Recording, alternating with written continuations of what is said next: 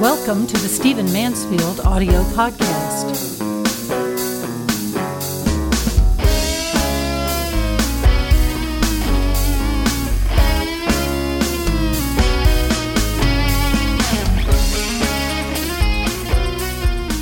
I want to talk to you in this podcast about Santa Claus. I love Santa Claus, and I'm grateful to have a chance to talk about him. Many people get nervous about Santa Claus. They see the Santa Clauses in the malls, and they're not sure that, Christians especially should be thinking about Santa Claus. But I want to change your understanding just a little bit, maybe from what you've been taught, and tell you about the history of Santa Claus and tell you how we got to where we are now. Because I love Christmas. I love the celebration of Christmas. I often say I cry every year when the angel gets his wings in the movie It's a Wonderful Life. And so I'm a real sap, a real emotional person about Christmas, and I want you to enjoy it too. So let me talk to you about Santa Claus. Where did he come from? Who is he? Was he just made up by the people at Walmart, or is there a real great tradition to Santa Claus? Well, Santa Claus was a real man who lived hundreds of years ago. He lived about 300-400 years after Jesus. And his name was Nicholas. Nicholas lived in what is now Turkey, in a town called Lycia. And also he's known to be associated with a town called Myra. But basically he was born and lived around the southern coast of what today is Turkey. And he was from a very, very wealthy family. And that family converted to Jesus, and all of them became Christian believers. So Nicholas was a serious Christian. He was a man who wanted to serve God, and he was living there on the southern coast of Turkey, the southern area of Turkey, and he was trying to do God's will. Well, he became a pastor, and eventually he became a bishop. Back in the early part of the church, every city had a bishop, a man who was sort of an overseer, a man who was a shepherd. In fact, many of these bishops walked around with shepherd's crooks. You remember the traditional image of a shepherd. He had actually a big thing that looks like a tall cane. It was a shepherd's crook, and he would use that to pull his sheep back in line or to tap them on their rumps so that they would behave. And so when the Christians made certain leaders super shepherds or men who would oversee cities, many times the way they were identified is they too would carry shepherd's crooks or shepherd's sticks or the big canes that shepherds would carry. So this is what Nicholas became. He became the bishop of the city of Myra. Well, there was horrible persecution that broke out during the church in those days, and Nicholas was imprisoned. This was during the persecutions that broke out under a Roman emperor named Diocletian. Many people were killed. Many Christians were murdered for their faith. Nicholas was imprisoned for a long time, but he was not killed. He was released. And so he made a trip to the Holy Land and went to make, as they used to call it, pilgrimage to Jerusalem.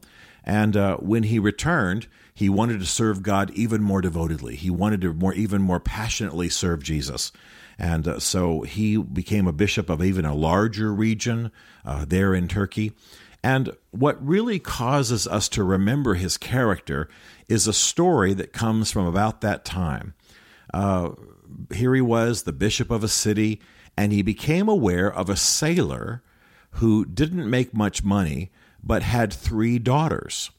And at that time, a father of daughters, if he was going to marry those daughters to a man, he was expected to give what was called a dowry to the family of the husband, of the groom, of the one who was going to marry his daughters. Well, this sailor did not have a lot of money, so he had no dowry to give if his daughters were married. Well, this apparently kept young men from being interested in his otherwise very pretty daughters.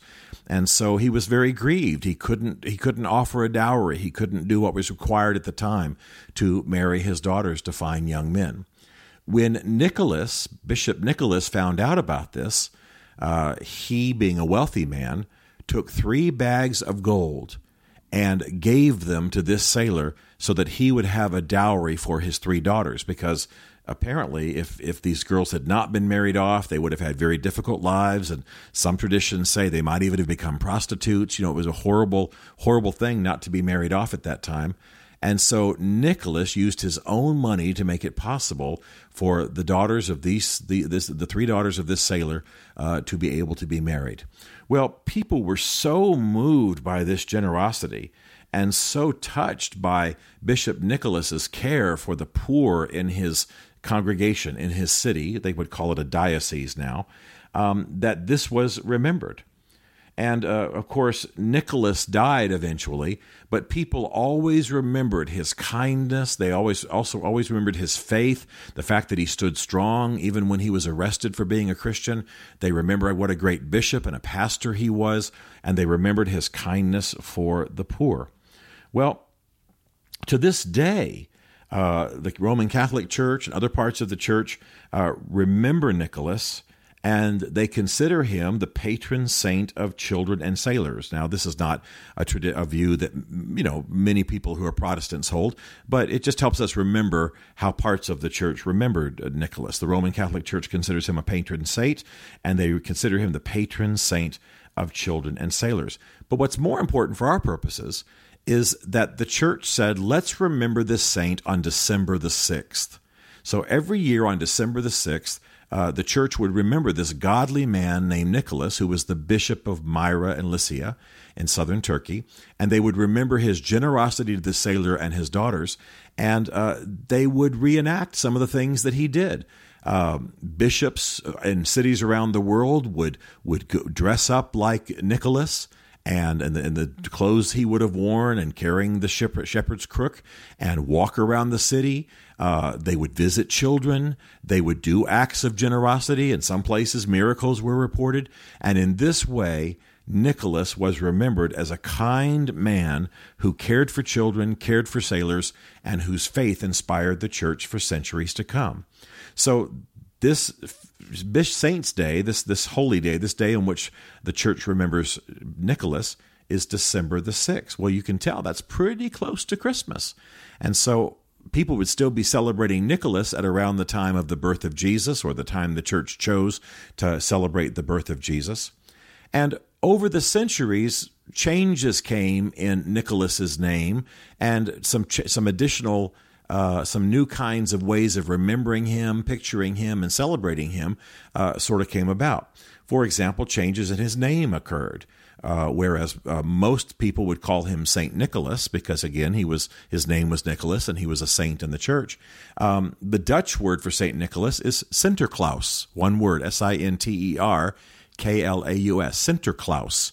Well, that's pretty close to our Santa Claus. In England, St. Nicholas is called Father Christmas. In Russia, he's called Grandfather Frost. So they have many different names for him, but all of them are intended to remember this godly man who lived 300 or 400 years after Jesus did on the earth, whose name was Nicholas. And you can tell that because our American history was very influenced by the Dutch, that it didn't take much to go from Sinterklaas, the Dutch name for Nicholas, to where it would just be Santa Claus, even though the word Santa is a word for saint. Claus is not anywhere close to Nicholas, really, but you can just see how these words would evolve, and people would hear them and not really know how they were spelled and say them. So that's how we got the name Santa Claus. We got it from the Dutch, who called St. Nicholas Sinterklaas. Okay? Well, where do some of these other traditions come from? I mean, I have a little statue that I have in my home that friends gave me years ago because I teach about Santa Claus, and it's a statue of St. Nicholas, and he's carrying his shepherd's crook, and he has the clothes that a bishop would have worn at that time, and he has a tall hat that's just like what they would have worn at that time. And clearly he's a religious man. Clearly he's like, when you see the Pope on TV, he's wearing a robe and a tall hat. Sometimes he has a shepherd's crook, and that's what St. Nicholas would have looked like, and that's what he would have worn. But as time went on, these traditions changed quite a bit. And they changed a lot because of artwork, and especially here in the United States. In the late 1800s, there was a very famous German cartoonist living in America whose name was Thomas Nast. Very, very famous cartoons. In fact, his cartoons were so famous that when he started using a donkey and an elephant to depict the two political parties in America, the Republicans and the Democrats, it stuck. And if you notice when you watch debates today or you look at political cartoons or read articles about our politics, the Republicans are symbolized by a donkey, the Democrats are symbolized by an elephant, and that came from Thomas Nast, this famous cartoonist. Well, he also drew pictures of Santa Claus. And he was very influenced by a poem you might know something about. It was called A Visit from St. Nicholas, but you might know it better by the title, 'Twas the Night Before Christmas. It was written by Clement Moore, and it's a very, very famous poem. I'm sure you've heard it many times. But in the poem, this man, Santa Claus, is described. And Thomas Nast, the cartoonist, said, well, there's a good description of who this man is. I'll draw those pictures. I'll draw pictures of that Santa Claus. And so he gives us a different version, a different picture of who Santa Claus is from the godly bishop look, with the hat and the robe and the shepherd's crook. He gives us instead a man in furry red clothes and a big white beard and so on. And so that begins to change the image of who Santa Claus is in our society. Another kind of funny source for a change in who Santa Claus is that the advertising for Coca-Cola that began early last century, in the early 1900s, also began to use pictures of Santa Claus as a guy in a red suit with white fur trim and a floppy hat and black boots. And, the image that you now think of, that came both from Coca-Cola advertising and from Thomas Nast. And then there are a lot of other traditions, too, about Santa Claus. For example, you hear all about his sleigh, and you hear all about the reindeer and how they fly through the air. Well, of course, this had nothing to do with the original St. Nicholas, the godly pastor who we remember. This is where some people merged the story of Santa Claus with pagan myths, with Norse or Northern European myths. Of the god Thor, who flew through the air and had magical powers. And, for example, just think for a moment of the names of some of this figure's reindeer: Vixen, Donner, Blitzen, Cupid.